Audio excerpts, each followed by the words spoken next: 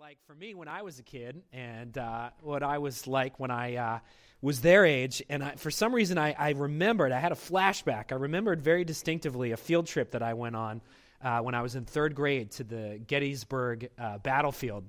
And I don't remember anything at all about the field trip. All I remember is we had about 45 minutes at the end of the field trip to just play before we loaded onto the buses. So what did we do? We did everything that third grade boys do. We turned our fingers into guns, and we pretended to battle one another all over the monuments. And I distinctively remember climbing all over the monuments, pretending like I was a Union soldier or a Confederate soldier, and we battled for about an hour, and it was the best part of that field trip.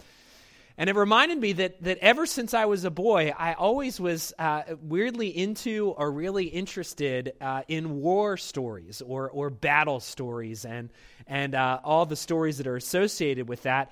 And I especially loved the scenes in movies or in history books about generals when they would stand in front of the front lines and give these inspiring speeches to their soldiers as they are about to go into war. Well, the passage that I'm about to read you this morning is another one of those stories. It's a war story, but it's a war story that's probably very different than anyone you've ever heard, and it has a war general that does some interesting and unique things that are different probably than anything that you've ever heard before. So the passage we're going to read this morning is in Judges chapter 7, and I'm going to read verses 1 to 22. Then Jerubbaal, that is Gideon, and all the people who were with him rose early and encamped beside the spring of Harod. And the camp of Midian was north of them by the hill of Moreh in the valley. The Lord said to Gideon, "The people with you are too many for me to give the Midianites into their hand, lest Israel boast over me, saying, 'My own hand has saved me.'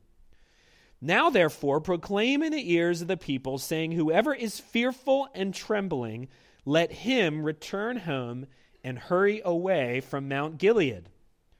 Then 22,000 of the people returned, and 10,000 remained. And the Lord said to Gideon, 'The people are still too many. Take them down to the water, and I will test them for you there, and anyone of whom I say to you, 'This one shall go with you,' shall go with you, and anyone of whom I say, 'This one shall not go with you,' shall not go." So he brought the people down to the water, and the Lord said to Gideon, "Everyone who laps the water with his tongue as a dog laps, you shall set by himself. Likewise, everyone who kneels down to drink." And the number of those who lapped, putting their hands to their mouths, were 300 men. But all the rest of the people knelt down to drink the water. And the Lord said to Gideon, "With the 300 men who lapped, I will save you and give the Midianites into your hand. And let all the others go every man to his home." So the people took provisions in their hands and their trumpets, and he sent all the rest of Israel, every man to his tent, but retained the 300 men. And the camp of Midian was below him in the valley.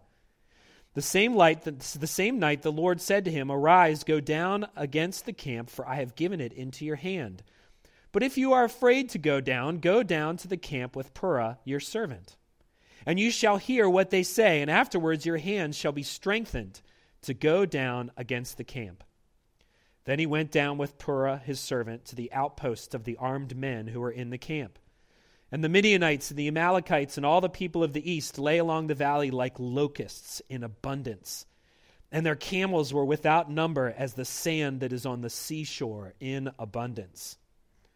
When Gideon came, behold, a man was telling a dream to his comrade. And he said, "Behold, I dreamed a dream, and behold, a cake of barley bread tumbled into the camp of Midian and came to the tent and struck it so that it fell and turned it upside down so the tent lay flat."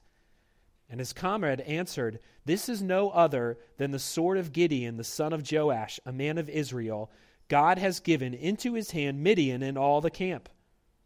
As soon as Gideon heard the telling of the dream and its interpretation, he worshipped. And he returned to the camp of Israel and said, "Arise, for the Lord has given the host of Midian into your hand." And he divided the 300 men into 3 companies and put trumpets into the hands of all of them and empty jars with torches inside the jars. And he said to them, "Look at me and do likewise. When I come to the outskirts of the camp, do as I do. When I blow the trumpet, I and all who are with me, then blow the trumpet also on every side of all the camp and shout for the Lord and for Gideon." So Gideon and the 100 men who were with him came to the outskirts of the camp at the beginning of the middle watch, and when they had just set the watch, and they blew their trumpets and smashed the jars that were in their hands. Then the 3 companies blew the trumpets and broke the jars. They held in their left hands the torches, and in the right hands the trumpets to blow, and they cried out, "A sword for the Lord and for Gideon." Every man stood in his place around the camp, and all the army ran. They cried out and fled. When they blew the 300 trumpets, the Lord set every man's sword against his comrade and against all the army, and the army fled. This is God's word. Let's pray together. Father, thank you for our time together. Thank you for the chance of coming to worship, Lord. Even thank you for these kind of wacky stories that we read about in the Old Testament, Lord, and how even though they are true in history, Father, they also carry all sorts of layers of truth about how we apply them to our lives and how they impact our lives. So Father, help us to see truth this morning. Help us to see what you would have us to see in this passage, Lord. May we see you clearly as a result of being in worship here this morning. We pray all this in Christ's name. Amen. Of all those war stories and movies that I've watched, one of my favorite ever was a battle movie. It was an older movie. I think it was made in 1989 or somewhere around there, and it was called Glory. And I remember it distinctively because it was one of the first rated R movies my parents let me watch when I got old enough. And I remember loving that movie and all the interesting stories about it. But what the movie does is it follows just a few characters throughout their campaigns in the Civil War, and it all centers around this idea of glory. But what glory looks like in the context of a really brutal war. Now, we don't use that term, the term glory, a whole lot anymore, but I believe that in some ways all of us are on a search for glory. Each one of us wants to be showered with praise and accolades. We want to have people find us necessary and valuable. And sometimes we become so desperate for glory that we're willing to do just about anything for it. We're willing to beg and borrow and steal just so that we can have a taste of glory. Really, our passage this morning is a case study in this idea of glory. Because when the Gideon story starts out, you see that it's in this phase of misplaced glory, or placing our glory in the wrong place. And then God enters in and he brings glory to its rightful place, or he reorders glory. And then at the end, we see it goes back to being misplaced. And you see that it goes back to being a story of misplaced glory. And I'd like to look at those 3 sections this morning. So the story starts out with a case of misplaced glory that has to do with something the Bible talks a lot about, and that is the nature of idolatry. If you've been with us the past couple weeks, you know we've been studying this really obscure book in the Old Testament. It's a kind of book that preachers don't even go near often, but we've, for some reason, chosen to study it throughout the Lenten season. And to understand the book, you have to understand that the book repeats itself a lot. There's a cycle in the book that continues to repeat itself over and over again. And this story is no different. Because when you begin reading the story, you see this cycle repeating all over again. After a time of intense peace and prosperity for God's people, they return to their sin. They feel like they no longer need God in their lives, so instead they choose to go on their own path. They decide to walk in another direction, and in so doing, what they do is they embrace idols, or they embrace the false gods of all the other nations that were around them. God's people engaged in syncretism. And what that means is that God's people were supposed to be unique. They were supposed to be a people, a nation that was different. They were God's chosen people. Yet because of their idol worship, they now looked like everyone else. They looked like all the other nations that were all around them. There was nothing unique and special about them. And because of that, they began to reap the consequences of that. They became oppressed by two of those foreign nations that they were around, the Midianites and the Amalekites, and they became their servants.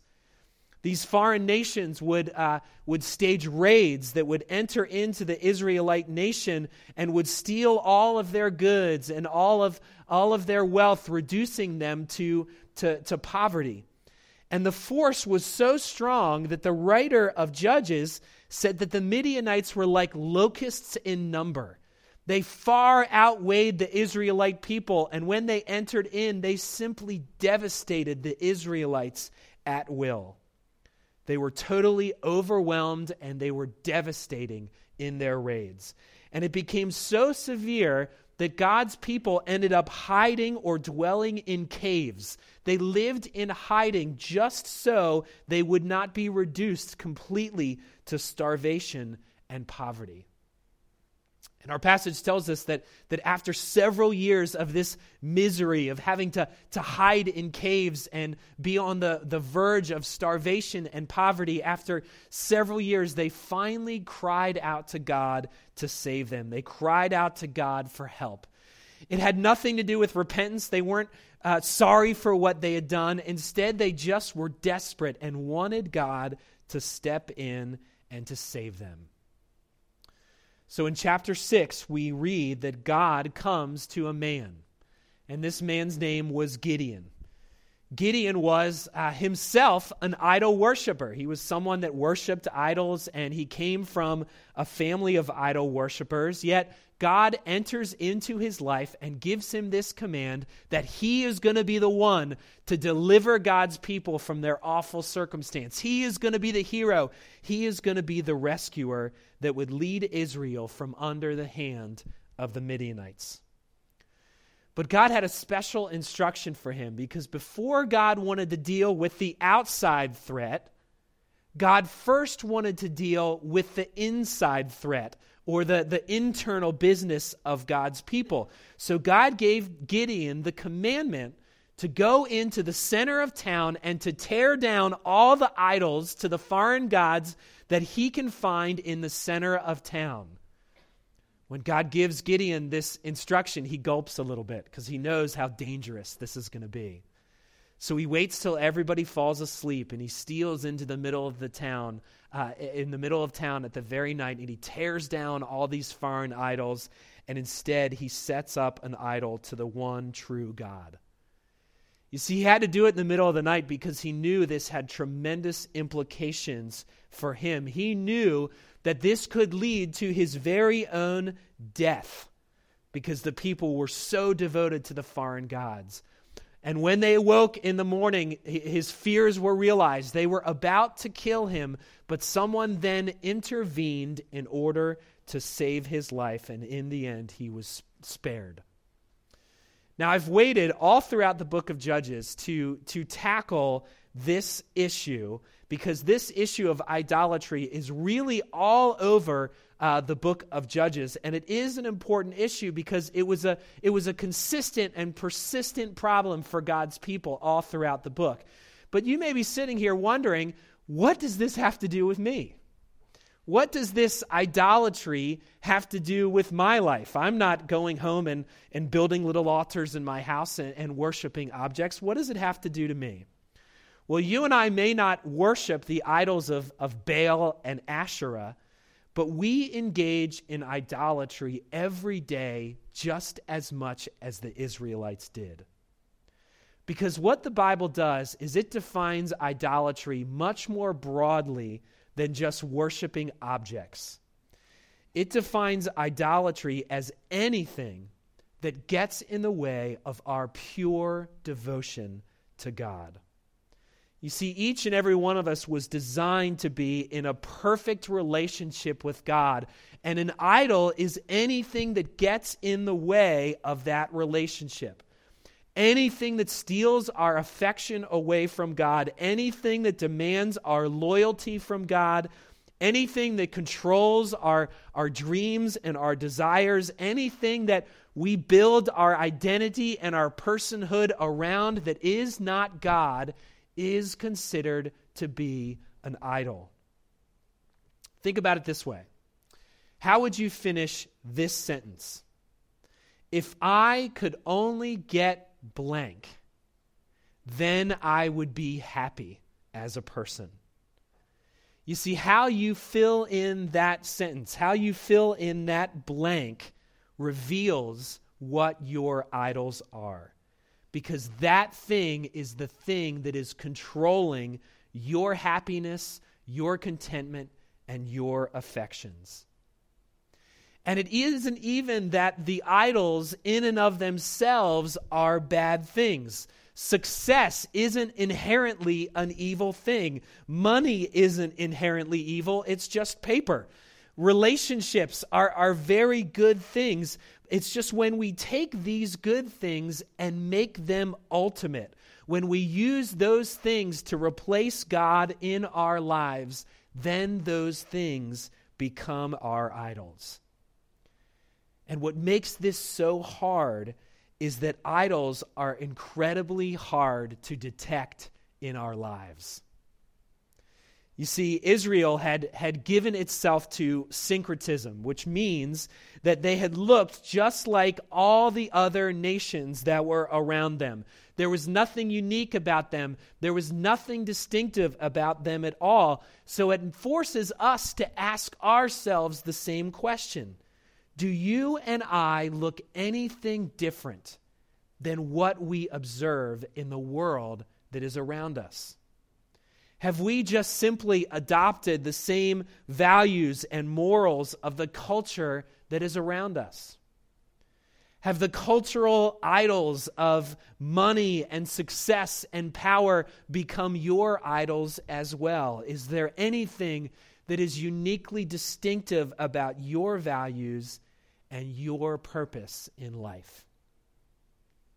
Friends, know that God demands pure devotion from his people. And just like Gideon had to smash the idol to Baal in the center of town, God is about the business of smashing our idols. And sometimes he even does it in painful ways.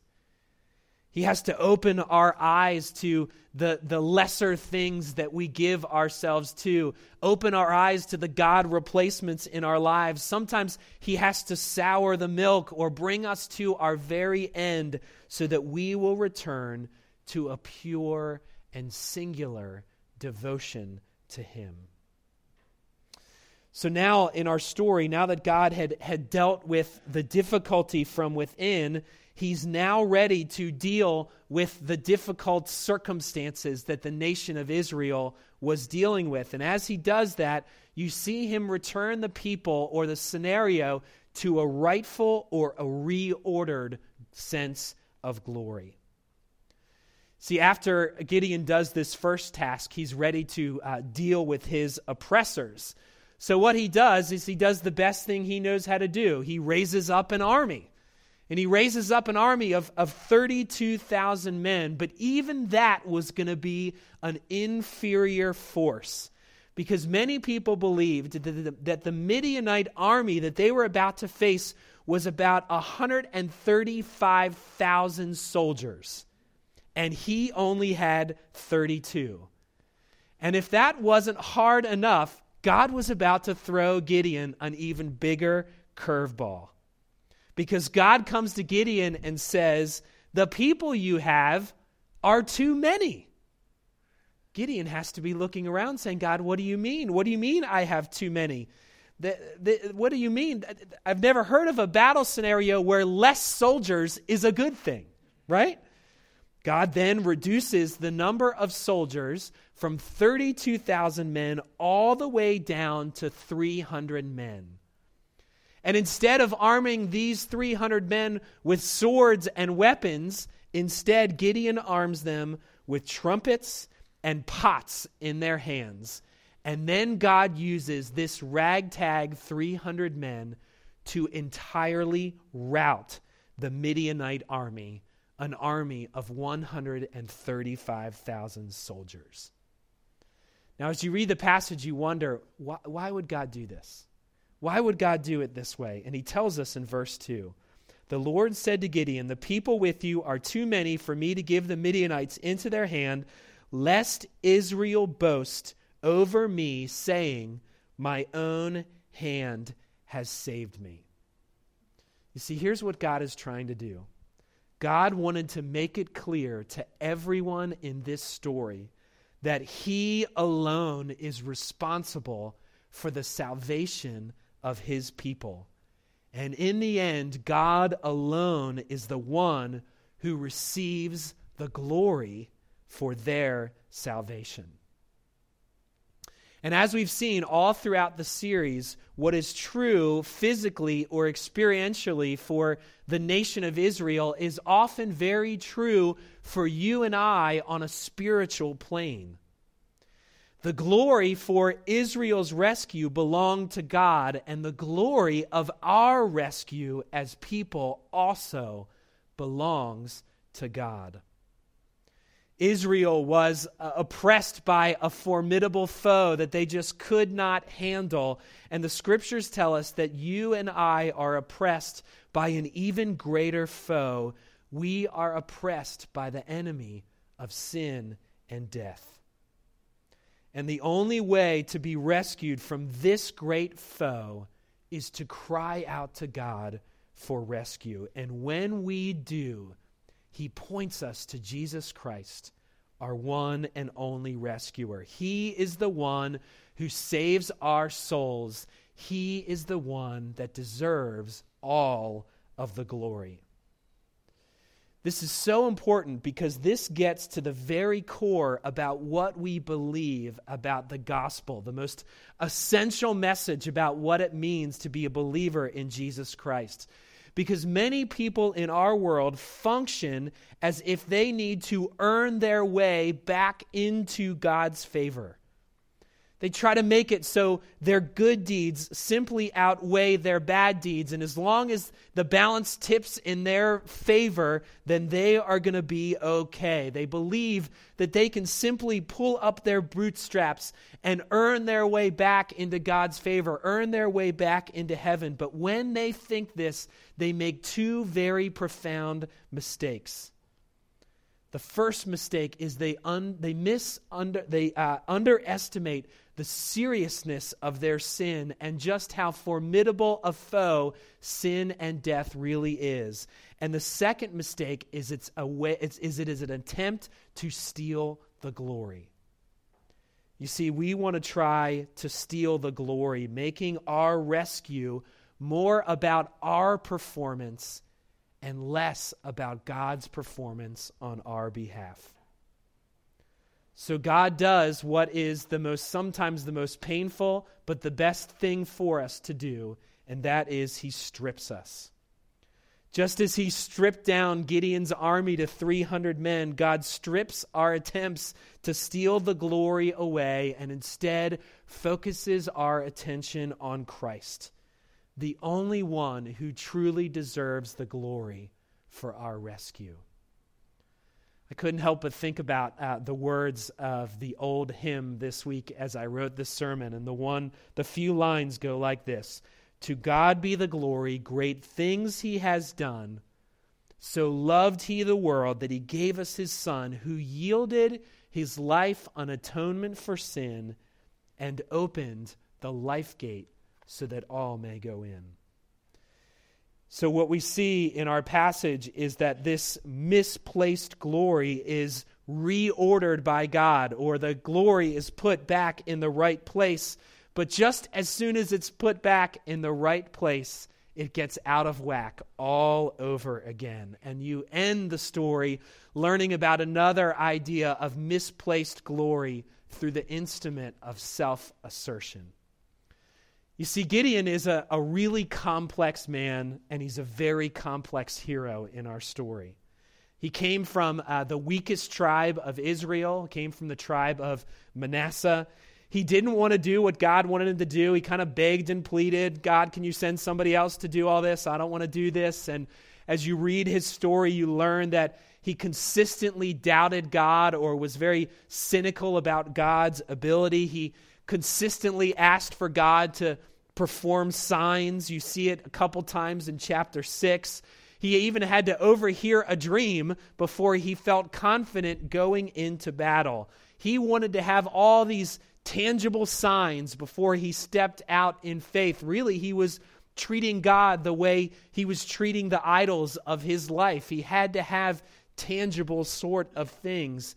And even after the battle was clearly won by God's power, Gideon attempts to steal all the glory away from God through self-assertion. He begins to go out and says, we won this battle not because of God, because of my military ability or my military strategies, making the victory all about his leadership rather than about God's power. And then tragically, you read about this in chapter 8, you read that tragically towards the end of Gideon's life, he simply goes back to worshiping other idols all over again and leads the people in idol worship all over again at the end of his life. You see, when you look at him, you see a very complex and imperfect hero who was full of all sorts of doubts and missteps and sins and imperfections. And in short, Gideon was a lot like us. He was a lot like you and me. And this is why the book of Judges drips. The book of Judges drips with God's grace. When others would have walked away, when others would have washed their hands of God's people, God remains faithful to them. He shows unbelievable faithfulness, unbelievable patience, and unbelievable grace in his relationship with these people. Friends, it's a reminder to all of us that God's rescue is always about grace for people who are messy. And that is why there is hope for you and for me, people who are complex, who are full of doubts, who are full of cynicism, who have a hard time believing in God, who are messy people. God's rescue always drips of God's grace for messy people. You see, Gideon is a messy and imperfect deliverer who consistently misplaces the glory. And anytime you read in the scriptures about an imperfect hero or an imperfect rescuer or an imperfect deliverer, it leaves us longing for a more perfect rescuer, a more perfect deliverer. It leaves us longing for the ultimate hero. And what the New Testament tells us is that ultimate hero comes in the person of Jesus Christ, who himself embodied the glory of God, a rescuer who came to bring grace to messy people. Let's pray.